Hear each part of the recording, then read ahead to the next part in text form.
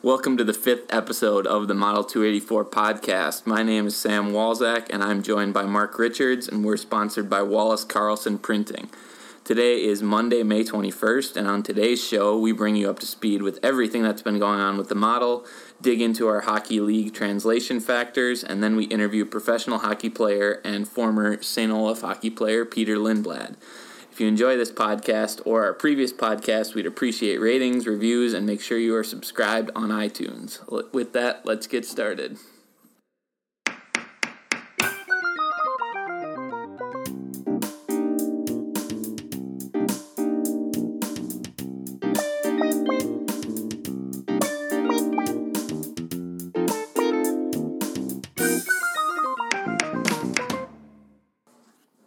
All right. Well, we're back. It's been a little while since we've had a show. I think our last show was towards the end of March Madness, end of March, beginning of April, but we're back. Mark, how you doing? Doing good. Still recovering from Nevada, waiting to hear if our Martin twins are returning next year for another year of betting, which now we have sports betting potentially.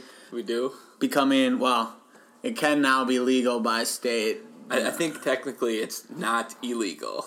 Yeah, that's probably the way that it is, right? So it's like, and I still don't fully understand this, but it seems like it's by each state can now enact, legalize sports betting in some fashion. And right, and some states already have the ball rolling on that, New Jersey being the first, and supposedly they're going to be taking bets as soon as Memorial Day, so we'll see how that develops. With our luck, Minnesota will probably be about 2035 by the time it becomes legalized here. Yeah. I was looking at places in New Jersey. It seems like it's a fairly good place to live, so we'll be out there in a couple weeks and betting games. But in the since March Madness, we're now like full blown into NBA and NHL playoffs, and it's been I can't believe that the NBA has been off since Tuesday. But I think Sam, you were saying that they set the NBA Finals dates in advance, and that's probably from a business perspective. Yeah, I've got a lot of people griping about all this time off between NBA games, and I don't know exactly why that is, but I think part of the reason is that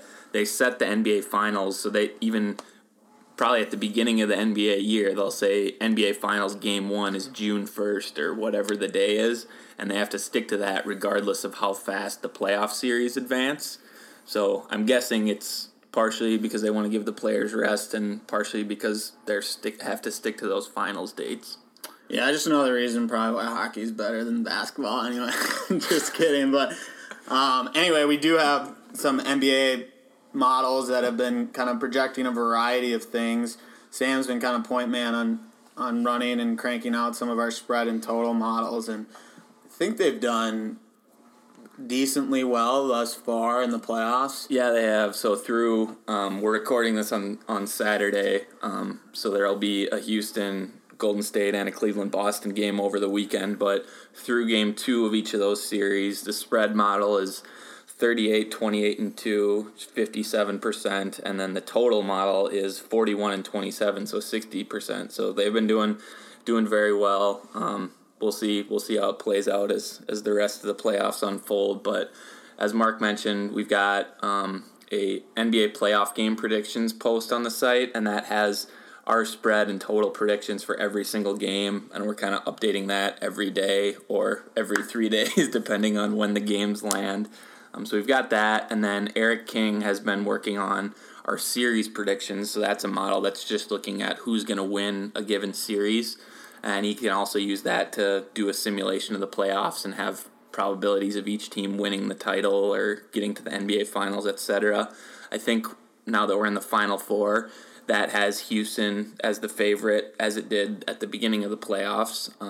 I think they have, according to our numbers, 55% chance of winning, and that's up from, I think, 42% at the beginning of the playoffs. But that one has a lot of love for the Rockets, and I think that makes sense since they're a heavy sports analytics team, and I would assume that their stats look very good in the variables that are good predictors of wins, since that's probably how they're optimizing their team. Yeah, definitely. Like, more, I'm sure we've heard rumors of, like, they have, like, televisions above each locker that shows various stats. I'm sure it's adjusted plus minus, everything you can think of, or the 4 factors and whatnot. So Houston's obviously huge on that, but I think this is interesting too because we see this across a lot of models that are predicting Houston to win, and I think Boston to a degree, and then some people, kind of have the mindset, and I think we both think this too, Sam, that Golden State and LeBron historically have, they might not be, their postseason might not, if it's built off regular season stats, that might not be representative if you think they step up their level of play, or there's, different factors in the postseason when you go to a shorter lineup and players aren't resting all the time. Right, and then you obviously have the injury dynamic too. So Boston going into the playoffs, half of their regular seasons or 2/3 of their regular season games had Kyrie Irving playing, which is, theoretically a much better team. And so we were a little bit skeptical of Boston going into the playoffs because our models liked them, but at the same time, you probably have to discredit them to a degree since they don't have Kyrie Irving anymore, but we've seen them obviously not miss a beat, and Brad Stevens, the MVP, just rolling on, up 2-0 on LeBron right now. Yeah, it's crazy what he's done, especially with Jaylen Brown and Jason Tatum. Oh, Jason Tatum is... Yeah. Danny Ainge looks like a genius. And who's to know? Because it's he's obviously the guy that gets the most reward, and when they're bad would get the most hate on him as well. But being at Sports Analytics Conference, we hear all about how Harvard works with, and they have 2 statisticians constantly in games. So I think there's some people behind the scenes that should be earning credit, but we just don't know how to dole that out. So Danny Ainge, who has done a good job, I'm not saying he hasn't, but I'm sure there's other places. Yeah. At any rate. So anyways, we've got NBA playoffs in full force. If you're interested in that or looking at the lines, head over to the site, check those out. Obviously, we also have NHL playoffs going on right now, and Mark has been kind of doing a lot of the same concepts that we just discussed for NBA for the NHL games. So, Mark, how's that model been doing? It's good. What's I like more about the NHL is the NBA. It's okay, everyone could say Golden State and Houston was going to go be in the Western Conference Finals. It's honestly kind of boring to me, but NHL, there's much more randomness involved, and it's fun to kind of dissect lineups. Plus, we had the expansion team Vegas there. So yeah, I think one thing that articulates that well, I talked about our simulation of the playoffs, and we had Houston with a 55% chance of winning once the Final Four started. And the hockey one, I think all 4 teams in the Final Four had between a 21 and 29% chance of winning. So basically, evenly spread across the 4 teams, and wouldn't be surprising if any one of them won the Stanley Cup. Right, and that's what's interesting, and I think, our models actually has done really well. We had Vegas versus Winnipeg in the Western Conference, and then we have Vegas from before the tournament started or playoffs started. We had Vegas making it to the finals and facing Tampa Bay. Yeah, so we posted a bracket at the very beginning of the playoffs that would be, who our model would advance in a bracket style. And I think the only series we've gotten wrong is Pittsburgh over Washington, and that was pretty much a toss-up. Well, anyways, wasn't it? So, in the head-to-head, it had Washington winning the series. When you look at simulations, so for instance, Vegas right now, we actually had Winnipeg winning this series, but Vegas more often made it out of the Pacific Division or Conference into the finals, so they had a better chance of making it to the NHL finals, and therefore that's why we had picked them. But head-to-head, and this is how Washington had a better chance to lose to Columbus than Pittsburgh did to Philadelphia. So when it's a close matchup like that, you have a better bet of a team that's more often going to make it to the next round. So that's kind of the idea behind that. But right. I think going forward, Tampa Bay still looks like a really good bet. Now that's 2-2 in that series, and they have home ice back. So that, I think, still holding true, that would be what the model would say going forward. So what do you think about that series with the two road teams, or I guess all 4 games the road team has won? What do you think? Is home ice factored into the models that you're using? Yeah, so home ice in any sports model is obviously going to have depending on the sport, have a different effect. In hockey, it's been kind of shown by a number of people that home ice actually probably has a bigger advantage because there's so much parity that's like one of the variables that sticks out. So it's been very interesting to see. And you actually saw it with Washington a lot thus far. I think in Columbus, they went down 0-2 at home and then 1-2 on the road. So they've been just a strange team this year. And Winnipeg won the Game 7 on the road, too, didn't they? Yeah. Yeah, so in a little bit, I think it's just kind of, it's a random shake, and it's probably the worst Washington team in the last 7 years, and yet they're making their run. So right, always funny how that works out. So who, if you had to put a number on it right now, who you have coming out on top? I'd take Tampa. Sticking to the initial projection. But I would love to see Vegas win it, honestly. Yeah, that'd be cool. But that's just my personal opinion. I think they're up 3-1 now, so they're looking good. So anyways, got posts up on the NHL playoffs, and we'll have, once the finals get set in both the NHL and NBA, we'll have series win probabilities up on the website. Other stuff we've had going on, we've been plugging away with the My Model Monday series, which, for those of you who don't know, is just a weekly installment where we have kind of a post that's open-ended and somewhat related to sports analytics, where we dive into a number of topics. Mark, you want to go through the last couple that we've done? Yeah, so this past week I did one on understanding the impact of hits in the NHL. So it's looking at the statistic hits and how that affects winning and points. And then a couple others where Eric King did one on diving into technical fouls in the NBA.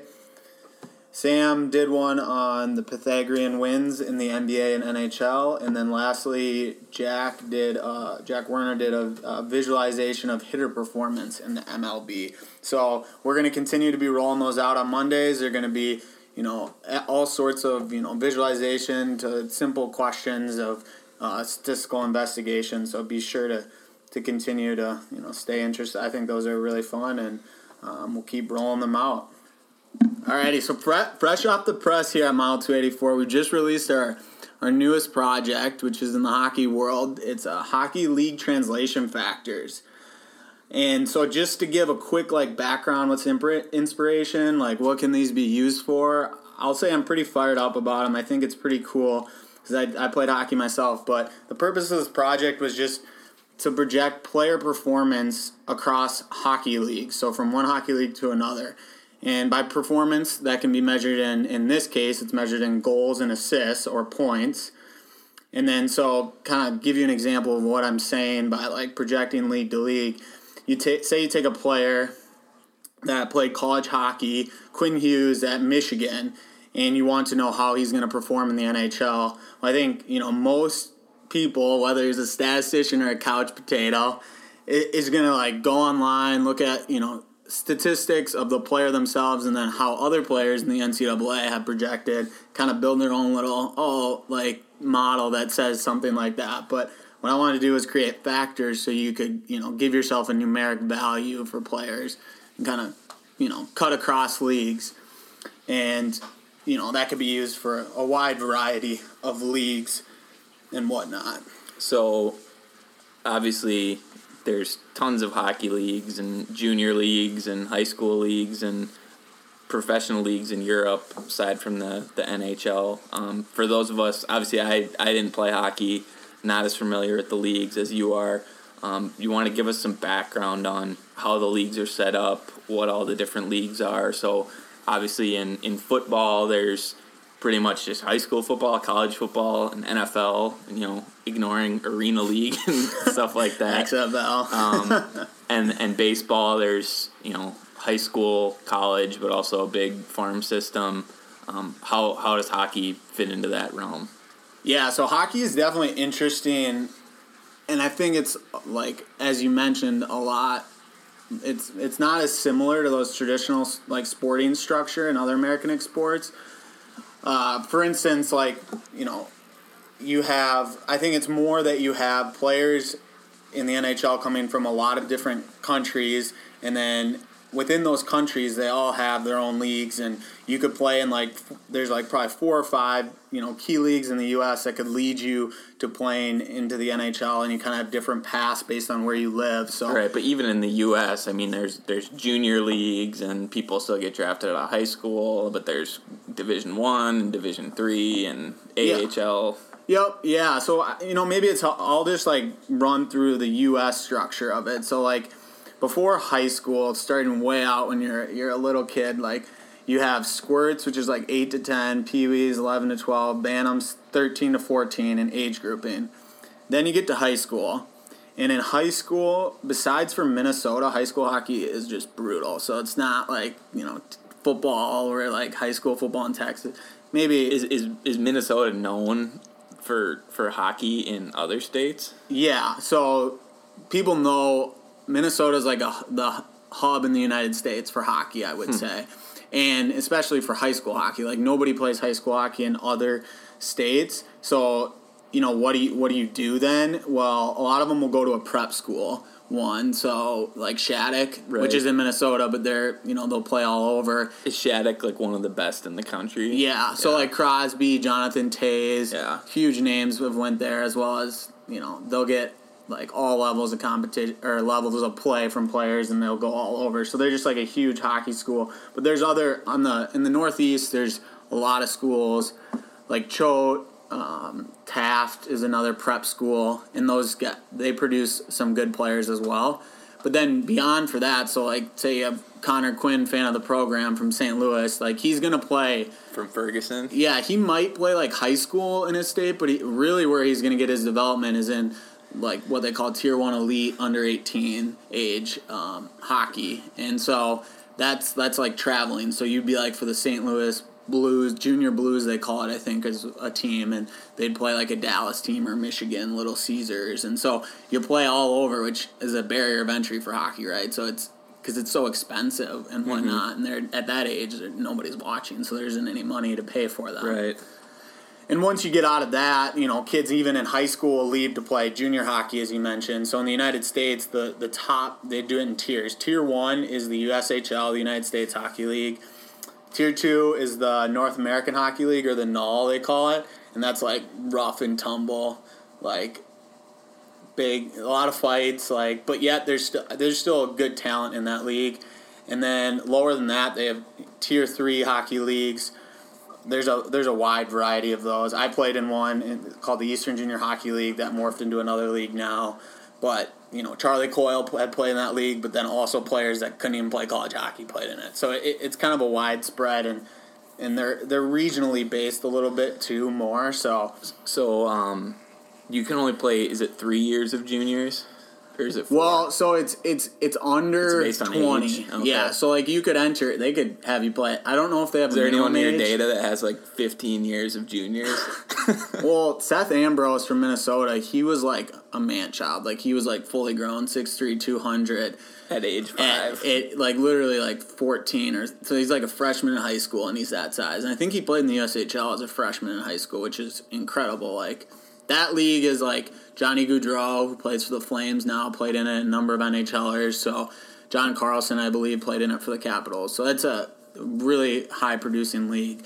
But at any rate, once you get out of junior hockey under 20, then you enter like NCAA, which you have Division I and Division III. And then that's like you could play from 18 to 25 is kind of that range. Some kids come, I don't know how, but they'll play at like 27. I don't know if they're sitting around for a couple years or what, but anyway, and then after that, obviously you have the NHL, the American Hockey League, the AHL, minor league, and then the Eastern Coastal Hockey League, which is below the AHL, and then the Federal Hockey League and SPHL are some other lower level professional leagues in the U.S. All right, I think I've got the entire structure memorized now. So, all right.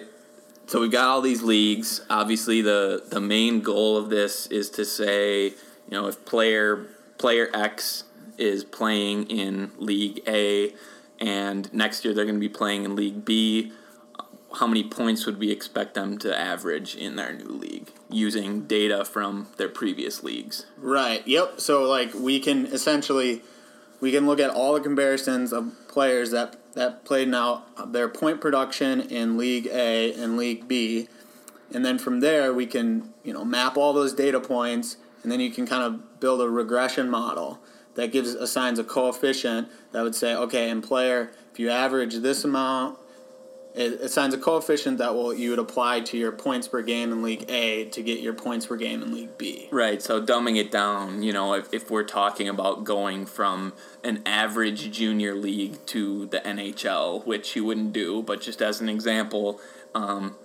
so if you average 1 point per game in that junior league, obviously you would probably expect to average less in the NHL because it's a more competitive league with better players, and so you would apply your coefficient, run a player through the model, and it might say that you'd expect them to average 0.2 points per game in the NHL, right? Yeah, exactly. That's getting to it. And there's a few things to think about when you do run it, and we'll talk about those later. But yeah, essentially that's the idea, right? So you can kind of make that transition.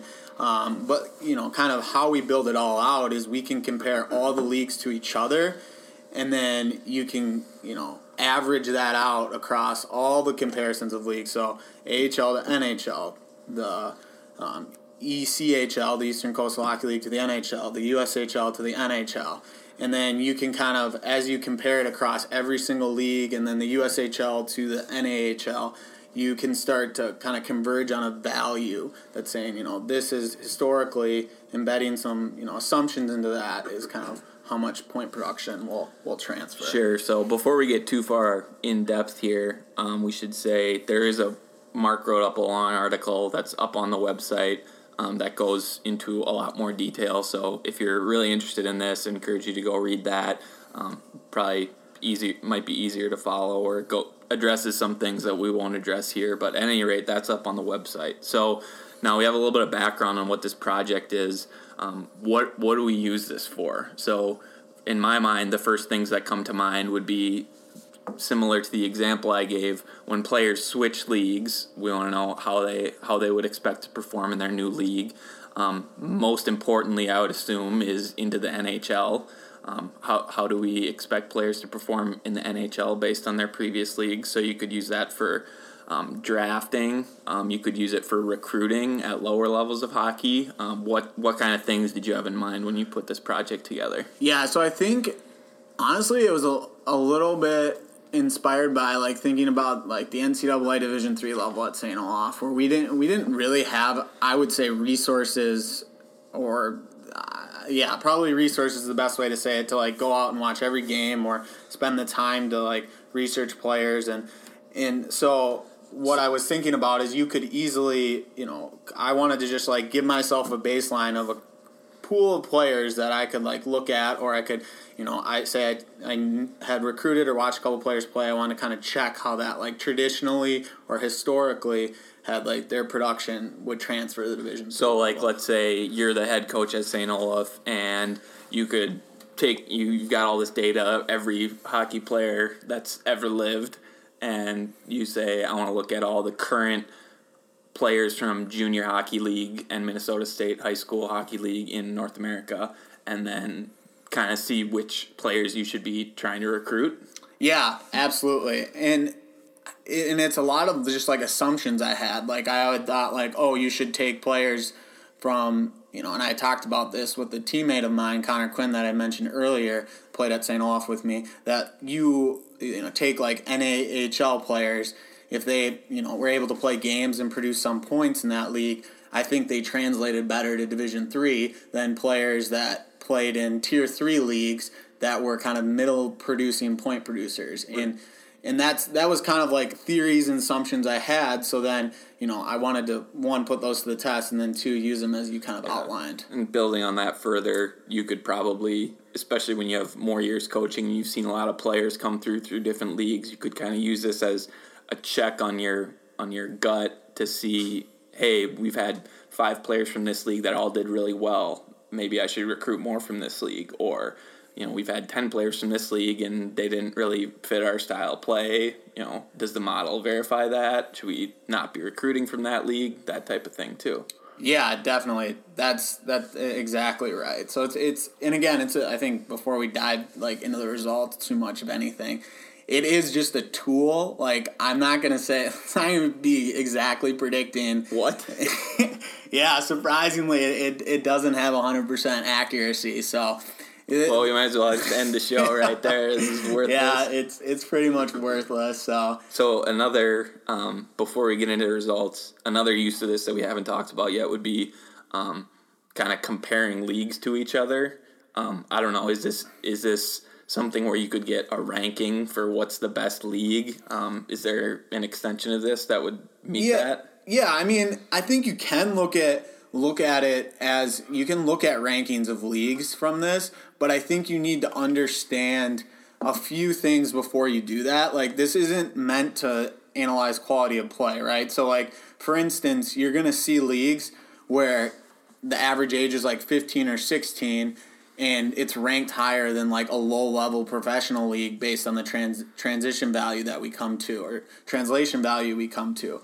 And that's really because it's looking at, the mean. So, like, say you had a player that played in the USHL at 17, and then he played in the AHL at, like, 24, and those values are, like, fairly close in what the value of the league is, and maybe even the USHL came out ahead. Really, it's, you're comparing a player playing at that time, so you're saying 8 years of additional career projection and development till his mean production at age 25 in that other league. So when you do rank and compare, you really should look at a subset of the ages that are being used. Sure. And, I mean, I do like to look at it, without looking at that and just kind of compare and, kind of sift through it. But it's important to understand that.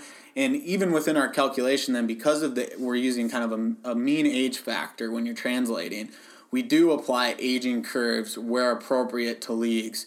So, for instance, if you produced at, age 18, Connor McDavid is in the NHL producing 0.8 points per game. Well, you certainly, by the time he's 24, he's going to be producing a lot more. Mm-hmm. So the fact that he's at 0.8 then, you can probably predict and historically see that he should produce more at age 24, which is kind of the 25, which is more of the mean, closer to the mean of our NHL league. So then you can scale his numbers up or scale them down based on that age factor. Okay, so before we're digging into results, you're saying that you're doing some adjustments for age, and that's reflected in our models, correct? Exactly. Okay, so in terms of other things that the model is or isn't accounting for that we should note, so you wrote about in the article league changes, so rules changing, obviously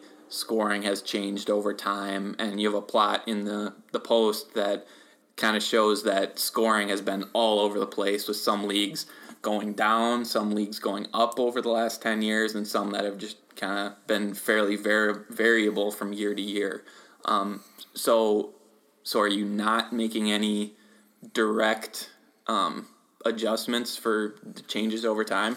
No, part of the big problem is in that there's a lot of changes over time in goals, but I didn't have the information for all the leagues, so for version 1 right now, I've not made any adjustments for league scoring changes over time. Got it. And so, I mean, that kind of is what it is at this point. I don't think it's like renders these useless by any means. Right, my novice level of hockey insights, but I wouldn't think that that's as big of a deal as age would be. Anything else that you're adjusting for directly? No other big major adjustments. I mean, you have style of play differences, which we'll bring that up with Peter of differences in the fact that in European leagues versus North American, or there's just general goal scoring differences in leagues. Right. What about, I know there's different rink sizes in hockey. Are those within League A, are they always playing on the same rink size, or does it vary even within leagues? Within leagues, it's usually it depends. It gets hairy, but at the top level leagues, it's usually the same. So, but it can even change within league, the rink size. Yeah, there's an Olympic sheet, which is much wider. I actually played on it in high school. We were the only high school teams that had that. And then there's an NHL size rink, they call it, which is smaller in dimensions. So obviously, more room to work. So it's a little bit changes the game. All right, so getting into the actual results now, maybe start off with if you were to do kind of the league ranking like we talked about, does the NHL come out on top like we'd expect it to? Yeah, thankfully it did. So that's like the first gut. It didn't have the Minnesota State High School Hockey League coming out on top. I almost made an adjustment to throw that in the top 10 just because I'm such a homer about that. But yeah, so NHL came out 1, and then the World Cup of Hockey, which is a recently new tournament that kind of came out again. And that came out 2 as a kind of a world competition. The Swedish Hockey League, the SHL in Sweden, that's the top professional league, came out 3rd. Then 4 was the Continental Hockey League, the KHL, which is primarily in Russia.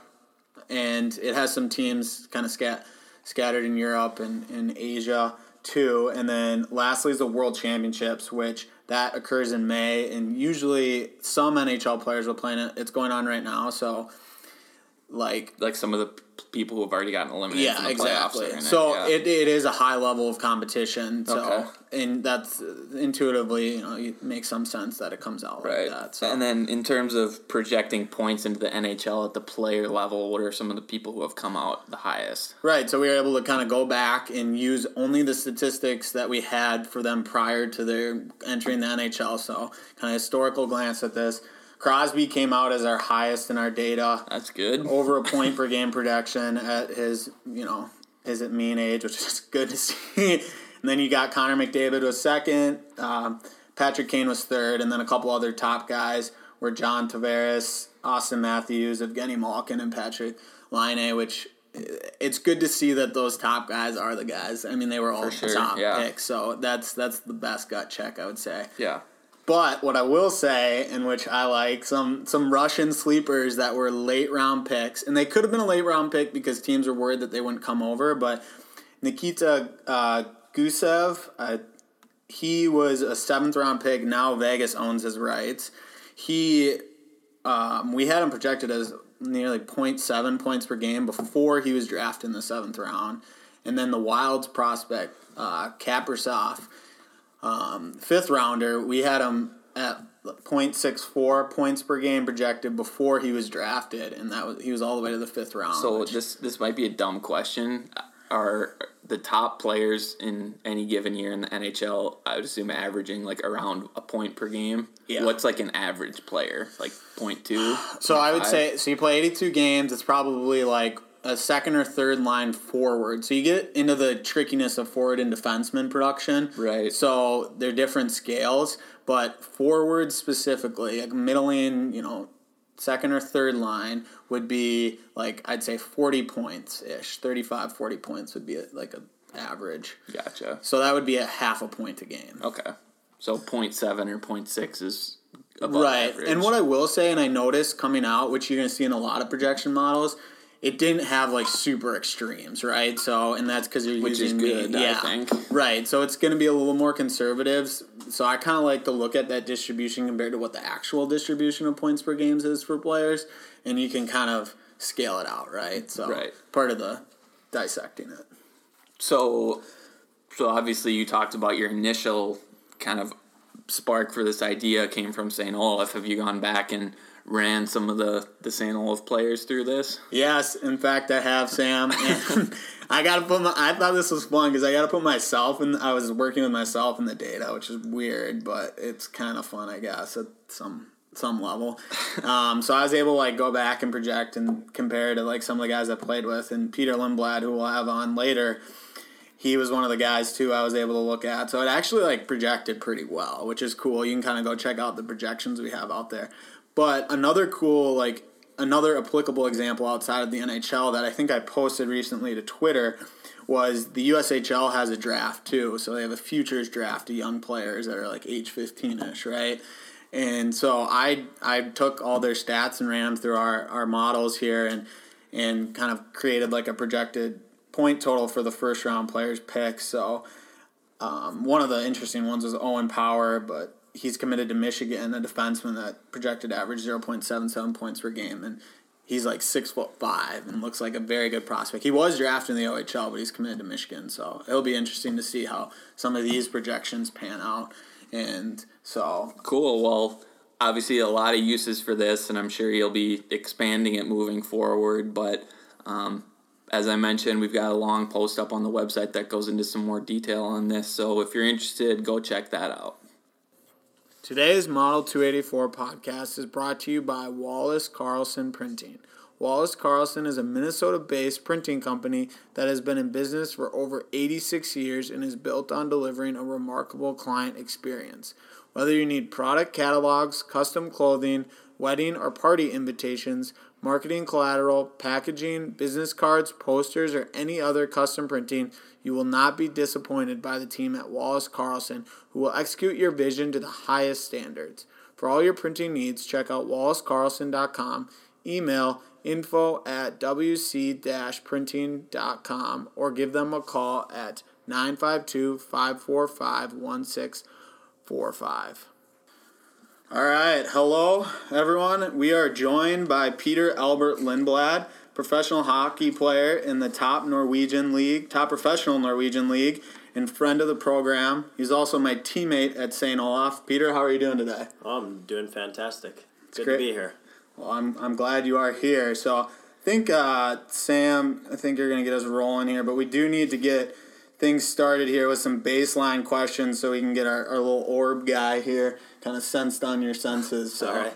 Sam, you want to get her going? So you need to verify, is your name Peter Lindblad? That would be correct. Yeah, Peter Albert Lindblad. Can you answer yes or no for these, please?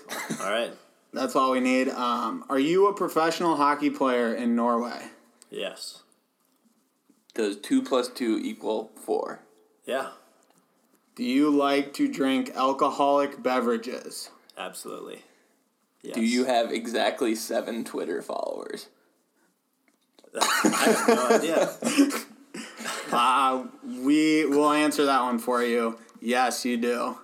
Sam's doing another double check on this work right we'll here. get a live update. Yeah, 7. 7, wow. And you have not good. you have not tweeted once. 0 tweets for Peter Albert on Twitter. All right. It's a good ratio. The next question is going to be at the end of this long Twitter thread that I'm going to read from Donald J. Trump. Russia said the unverified report paid for political opponents is a complete and total fabrication. Utter nonsense. Very unfair. Russia has never tried to use leverage over me. I have nothing to do with Russia. No deals, no loans, no nothing. I win an election easily. A great movement is verified, and crooked opponents try to belittle our victory with fake news. A sorry state. Intelligence agencies should never have allowed this fake news to leak into the public. One last shot at me. Peter, are we living in Nazi Germany? I'm going to have no comment on that. I do like the little jab at Hillary, though. I win an election easily, so that's a nice little stab there. Yeah, you gotta love the Russian play there, too, for Donald J. At any rate, enough with that nonsense now that we've got you established here with the Orb. To give you guys just a little bit more background on Peter, so he played high school hockey in Minnesota for a small town. What was it, Morris Benson High School? We were Benson High School, but we had to combine with Morris, a neighboring town, just so we could have a hockey team. And that's what, west of the cities, about 2 hours out of Minneapolis? Yeah, well, I'm probably 2.5 hours out, just west of Willmar. And you guys had, 2 forward lines and 3 defensemen? Is that what it was? Or 2 defensemen? Well, I guess my senior year, technically, we had 3 forward lines, but we had 3 foreign exchange students on the team who, if we didn't have them, we'd have 2. So, yeah, we didn't have a big squad. It was probably 15 guys max.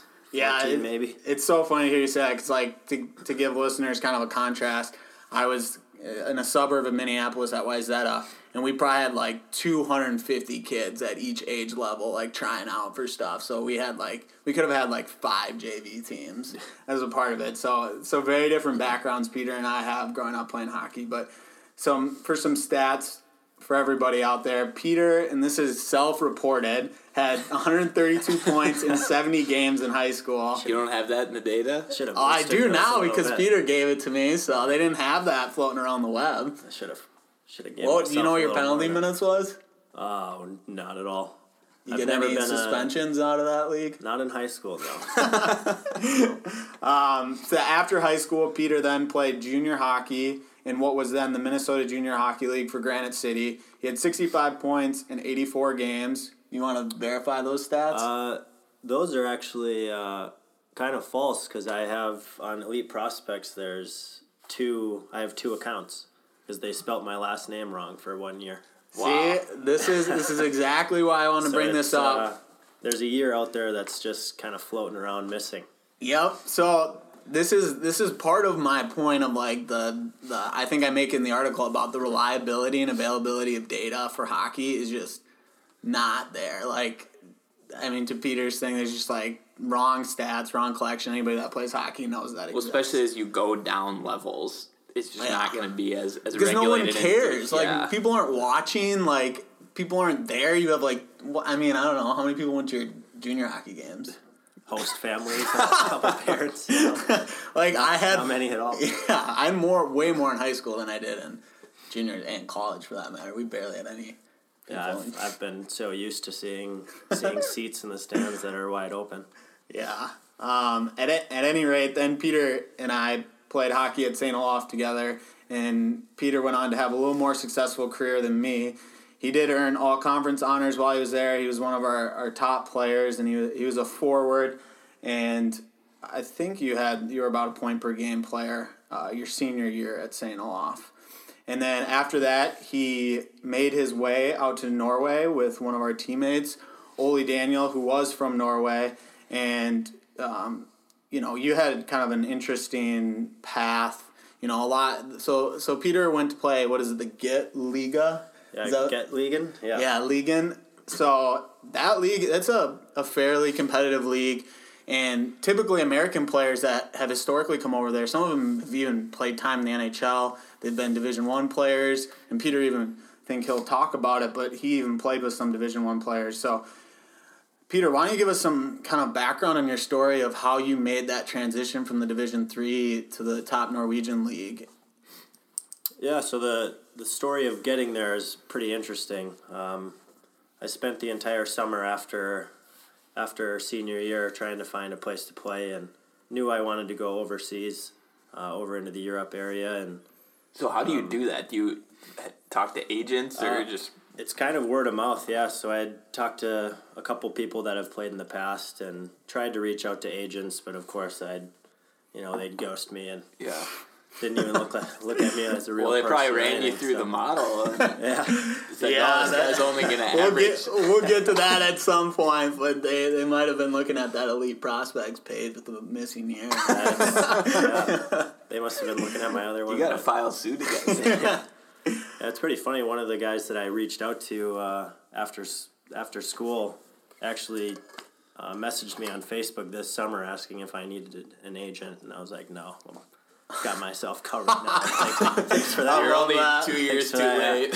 Yeah, that's just classic business strategy right there. After someone had success, then you go back and rekindle. Yeah, but circling back to the story here, Ole Daniel, he grew up in the Mangalore system, so they have, their U20, U18, all those teams that he played for growing up, and then he made the transition to the U.S. and played Division III at St. Olaf, and so every summer he would go back to Norway and skate with all the Mangalore guys because he kind of grew up with them that were playing on the team, and so he got his in through that and signed a contract, and then he pretty much went to the coach and said, like, hey, I think this guy, if you could get him over here for a 2-week tryout, I think he'll make the team, help us out a little bit. So that's pretty much how I got my foot in the door. I packed my bags in a week and went over as if I was going to stay. And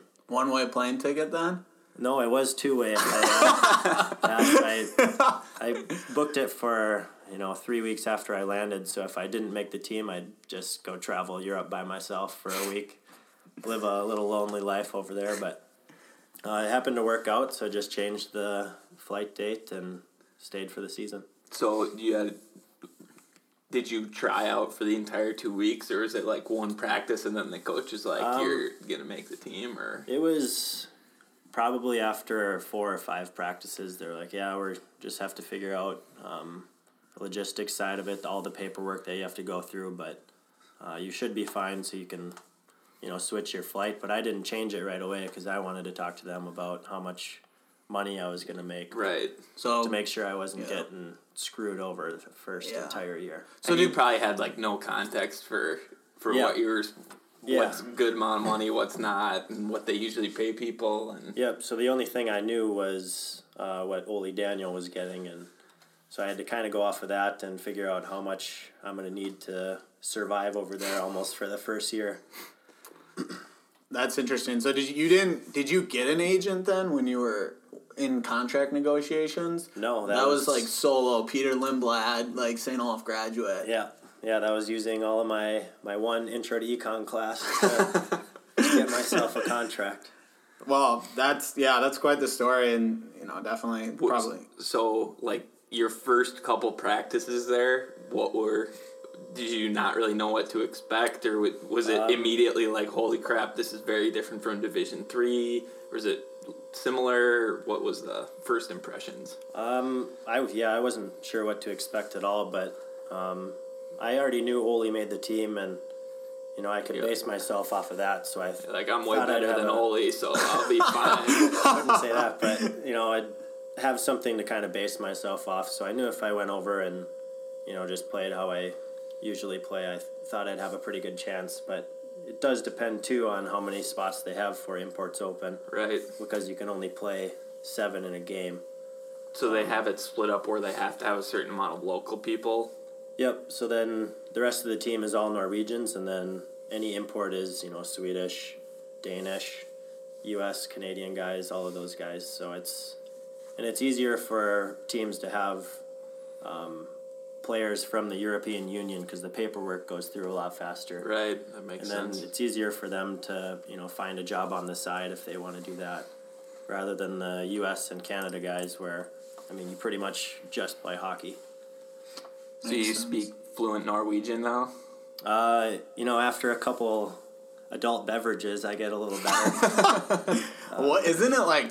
What is it? I think you told me like $50 for a liter of like Captain over there. Yeah, it's definitely spendy. Is everything super expensive?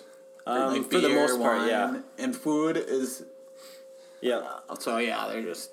That's awful. It's like drinking at a Twins game or a Wild game when you go out to the bar. So it gets very expensive. Gosh, their half-off nights are $7 beers. So you're looking to dig into the wallet for a while. Okay. So Peter obviously has played in a lot of different leagues, from high school, juniors, NCAA Division III, and now Norwegian League. So we thought he would be a good person to have on. Obviously, a lot of application to the translation factors that we've discussed. So Mark, I think you've got a couple numbers for Peter here. Yeah. So Peter, so basically, I'll just read the numbers first, and then I'll try to get your commentary on how or why you think you differed or outperformed or underperformed the model. So we predicted that based on your high school stats that you reported to me and your corrected elite prospect stats, that you would produce about 0.5 points per game at the Division III level over your career, and you actually produced 0.65. And then following your Division III, we actually did predict that you would produce 0.68 points per game in the Norwegian League, and after your really, really good season this past year, you produced actually now a career 0.86 in the Norwegian Hockey League. So you basically outperformed your prediction in both cases. That's good. I hope I continue to do that. But it's interesting because going from juniors to college, I didn't really know what to expect, where to fit into the lineup, and even if I would make the lineup freshman year. But a lot of it has to do with role and which players are there at the time. But I had a good coach in Lee Gorin. Give a little shout out to him, who really helped me offensively my sophomore year, which was really my breakout year in college. So and by help you, what exactly did he like? What sorts of tips and tricks did he give you? Anything in particular? Quarter pie is a big thing that we would talk about for, any of the hockey guys out there. They maybe know of the term or the little soft area in the slot, but, I pretty much told him that he saved my hockey career one night, but that's besides the fact. Yeah, that's interesting because, I was reading Steve Shea. He's a PhD mathematician that did a book on hockey analytics with Chris Baker, who's now works for the NHL in stats. And they were just kind of outlining, high percentage areas to score. And, I obviously played with Peter, so I witnessed Lee kind of giving Peter the insights on this. And it was interesting to see because they outlined the percentages of areas where goals are scored, and that was one of the highest. So you can see, and this is an example where Lee Gorin, a guy that has like extreme experience, basically a database in his brain of all the goals that were scored and where they were, and he's able to, like, with that experience, make kind of a percentage thing that you see similar to the stats. So I think that's a good connection between, like, the coaching mentality and the and then actually supporting it with numbers. Right. So they, like, do blend together some, and I think that was interesting to me to see and read about. But anyway, we also did do some projections. So, Peter, unfortunately, because you're 27 in the Norwegian League, and with our aging adjusting factor, it scales you down and then translates it to the NHL. You were 0.07 points in the NHL, which is actually higher than I expected, but 0.0. Well, who am I playing with? Which team? that's the assumptions, the errors, the bands that live out there. So it's an average across all teams. Yeah, and all possible, like, fourth line, first line, power play, penalty kill. But actually 0.28 to the AHL, which was again higher. But you've actually, like, it's interesting because this the Norwegian League, and I'd actually like to get your insights a little bit more, but there's, like, young players that, make the leap to the NHL, and NHLers that have played, or guys that have played time in the NHL, as I mentioned, and then played in the Norwegian League. So it is, like, a competitive league, and what you've done is, like, very pretty sweet and definitely worth noting. But with that, like, how do you, I guess my first question is kind of, so we talked about styles of play in European leagues versus North American leagues. So I think in the hockey world, it's traditionally, like, North Americans, like, physical and tough, and then Europeans skilled and soft. Like, did you, like, in your experiences, do you have any thoughts on that? Yeah, I think it's sort of verified in my opinion, because a lot of the U.S. hockey, especially like Division III, it's guys that couldn't quite get it to the Division I level, maybe skill wise. So it's more of a physical game, trying to use your speed. Like a dump and chase, straight, almost system game, whereas in Europe, you have a little more open ice. Players are able to make more skill plays, and you're not getting hit as many times. As sometimes in college, you kind of feel like you're going to get your head taken off in certain games, but in Norway, you never really feel that way. That's interesting. Do you play on? Are all your games on Olympic sheet? Or? Ours is a little weird. So the league is trying to transition over to NHL size. And so there's, 5 or 6 that are Olympic size still. And then the others are NHL size. But anytime they do upgrades to the rink, specifically, they have to switch to the NHL size. Gotcha. So do you have games against teams from other leagues, or is it always within your league? It's always within Norway. Yep, always within the league, except preseason games we'll go out and play. Last year we played 2 teams in Denmark. I think that was the only other league that we ever played, but yeah, we always stick to Norway. How's the playoff system set up in your league? So we have... How many teams are in the league, I guess, there's first? 10 teams in the league. 8 teams make playoffs, and then the bottom 2 go to relegation. So it's just like European soccer. So those guys have to do a 6 or 5 game playoffs with the 2 top teams from Division I. And so whoever comes out of that goes into the league the next year. So this season we had a team that got bounced from the Get League into First Division. So we have a new team coming up next year. But Interesting. And then the playoffs are pretty interesting. So the top team, number 1 seed, can pick between the 8 and 7 seed, which is interesting. Yeah. I would So like they that can- if I was yeah. the 1 seed.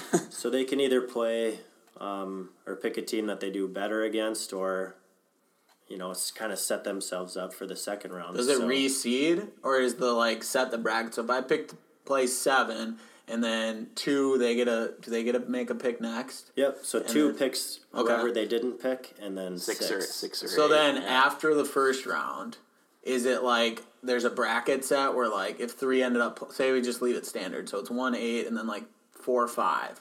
If I win as the 1 seed, do I play 4 or 5? Do I get to choose again who I play? You play it's So you standard just after pick- that. you just pick for the first round. Okay. Yeah. Okay. That would be interesting. So what seed were you guys this year? We were the 7th seed. Did number 1 pick to play you? No, they Oh, picked they're the 8th scared. seed. They're scared of Peter Albert. Yeah, they were scared of us, I guess, but it made sense for them. A couple people thought they would pick us to play in the first round because we struggle in their rink. They've got a fantastic team, the Stuarhammer team, that won it this year. But if we would have played them, they would have had a tougher second round matchup. Yeah. But because we played really tough against the number 2 team in the league, we had a chance to beat them, and then we would have played Stuarhammer, which would have been kind of an easy series for them just to get to the finals. So they, it's weird each year with that, but it's yeah. That's very interesting.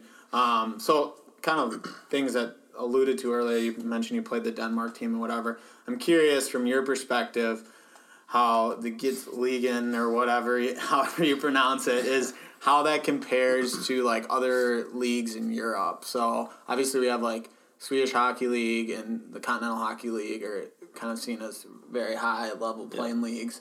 And from my intuition and from kind of the modeling translation values, the Norwegian kind of came in the second tier. So I'd just be curious to hear your thoughts on different leagues and what you think of that are kind of comparable or a little bit better that you could still play in and whatnot. Yeah, I think that's pretty accurate. You have the Swedish, the SHL and the Allsvenska, the 2 top Swedish leagues that are, better than the Norwegian league. And then, Finland, they have a good league, but for something that's similar to Norway is probably Division 1 in Sweden, so that would be the 3rd league.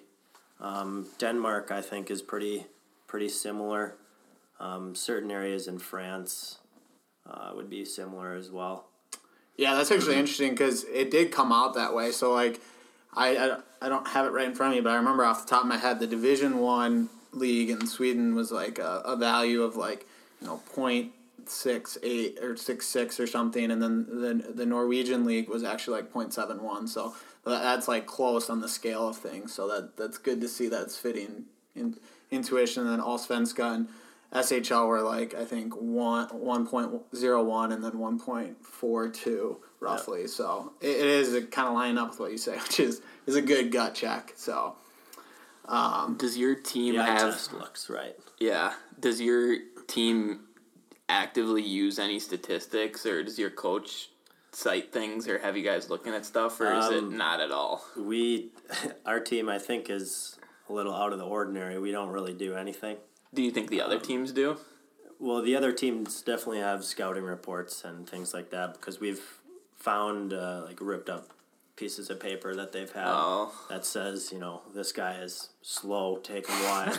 Pretty much says that our whole team is just not qualified to play in the league. That seems like useful information. Yeah.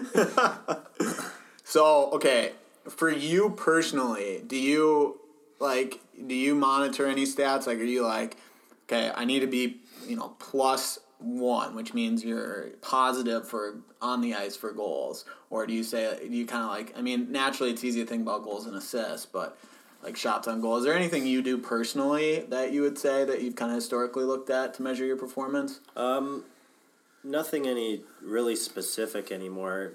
When I was younger, you obviously look at goals and assists per game and that sort of thing. But as you get older, you realize that that's not the only outcome of how well you've played. So you kind of learn that even if you don't have any points in the game, you might be setting up the next line that's going out onto the ice if you wear the other team's defense down or something and kind of get them locked into the zone to where they end up scoring the goal. So you pick up on little things that are, not directly put into statistics, but I always look at face-off percentage because I want to make sure that I'm above 53%, 54% throughout the season.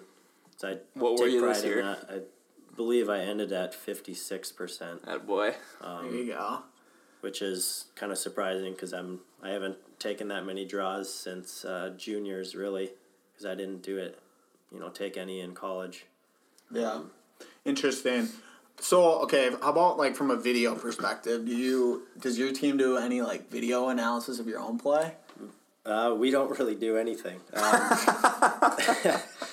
So it'll be the day before a game, and, our coach will pull down the video feed, and he'll just say, watch the whole first period and see what the other team does, and then he'll just walk out of the room. So we just kind of sit there and watch hockey. I don't think anybody really specifically watches what the other team's doing because everybody's having little side conversations and looking at phones, so it's not taken as seriously on our team. But for me personally, I would always watch the day after. I would watch all my shifts, and then the day before a game against a different team, I would go back and watch the last time we played them just to see if I picked up on things that worked, or even just stuff in the face-off circle or how their penalty kill is set up to help out power play and everything like that. Makes sense. That's so funny because when we were at Olaf, it was like we would watch the same video clip and dissect it for an hour. It would take hours to watch 3 video clips. That must be it's kind of a funny change. It is very different. So I kind of felt out of the ordinary after spending 4 years of doing that and then going to Norway where you didn't really do anything. So it was a little bit of a shock until I ended up just doing it all myself. Gotcha. Well, lastly, before we get to a little terminology or phrase Peter invented that he's going to explain to us, what's your plans for next year? Next year, I'm still trying to figure it out. I've got my agent over in Norway trying to find some deals for me. So it's still up in the air. Hopefully in the next 2 weeks, I'll have a pretty good idea or be signed by that time. But you never really know. So I could be back in Norway or maybe jump to a different league. And, so it's... Well, let us know if you need us to see where you project best. Yeah, maybe I should send the model over to the agent. He can... put it up to the... We can do that. Yeah. We can make the that other work. GMs and figure out how well I would do. Have you picked up any new hockey lingo over there? Anything good to report back to the U.S.? Not really, just... Is it the same stuff? Yeah, it's the same stuff. It's, people swear at each other. And do they have the same kind of, personalities as U.S. hockey players, or is it different? I mean, it's all the same. The locker room is all the same. It's just... forcing yourself into the conversation at times because it is in Norwegian. They talk in Norwegian most of the time? Yep. Yeah. And you gotta just... You jump in or... You add a few, you act like you know what you're saying and just, honest spew. Just spewing gibberish. Yeah, every once in a while you just go up and say, Vorangora, check out how the guys are doing, but... Did you say there's more or less smack talk on the ice than Division 3 or juniors? I'm not really sure, to be honest, because they would say... And you have no idea what they're saying? They're saying stuff to me in Norwegian, and I just respond. I have no idea what you're saying. If you're chirping me, I have no clue, but, I always throw a couple little chirps out to people. I've gotten more into it, actually, now than in college. Just kind of telling guys they're mental or something like that. But, you got to get in their heads a little bit. Yeah, even guys on the team fooling around in practice, just, telling them that I'll beat them wide or something, just kind of fun little things. Nice. All right. Well, with that, Peter's gonna. So Peter came up with this. Actually, it was me and him came up with this video a long time ago when we were in college, and it's for a phrase. Peter referred to it as Sunday punting. So, I think we're gonna start here by just playing the clip, and then we'll have Peter give us some more background on what Sunday punting is.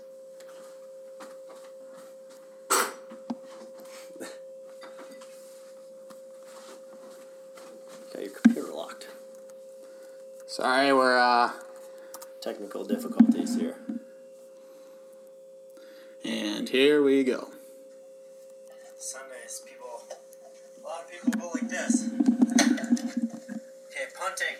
Okay. And now we're like, oh, there's captain. We're like, bang, bang, bang. We need to, bang, bang, bang. We need to get going. We can't Sunday punt. We're like, dive over that shit. Fucking pick it up. Drink all of it. What are we doing tonight, Peter? Drinking.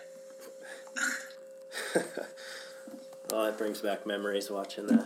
All right, so Peter, what is Sunday punting? I'm not 100% sure if there's a really way to answer this. My brain was just scrambled in that in the first place. But I guess I would define it as, somebody kind of taking it easy while everybody else is kind of getting after it, as far as drinking, or, even on a Sunday if guys are wanting to do homework or things like that in college where... Things that just don't make sense. do that Monday morning. Yeah, it's kind of like a weird thing. It's like fitting in, right? Like, it's like everyone, like, you should do this. And then you go and do something else. You gotta get going, right? Yeah, it's very, like, the entire St. Olaf campus, or most, not the entire, but, there's a lot of Sunday punters that I've run into at St. Olaf, but... You ever see any on the ice in Norway? Well, not on the ice, but there's definitely some guys on the team. I would like to call out a couple guys, maybe Sam Coda, Minnesota guy, if any of you guys know him. He's been a couple, Sunday punters. He's been Sunday punting a couple times on me, so... All right. Throw that out there. Well, thank you, Peter Albert, for coming on here. Appreciate the insights, and I think we will be sure to limit our Sunday punting here at Mile 284 going forward. We kind of did it already. We were supposed to have some mimosas here going. It's Saturday, though. It's not Sunday. It's the weekend. Fair enough. 9 o'clock? 10 o'clock, we're late. In the morning, too. Yeah, what are we doing? All right, well, thanks again, Peter, and be sure to follow Peter's career along as he someday soon makes a jump to the NHL. Yep, and we'll probably have another podcast here shortly. It's getting into NBA draft season, and we've got a number of models that will be projecting college players into the NBA. So stay tuned for that, as well as the rest of the NHL and NBA playoffs. Sundays, people. A lot of people go like this. Okay, punting. Okay. And now we're like, oh, there's captain. We're like, bang, bang, bang. We need to, bang, bang, bang. We need to get going. We can't Sunday punt. We're like, dive over that shit. Fucking pick it up. Drink all of it. What are we doing tonight, Peter? Drinking.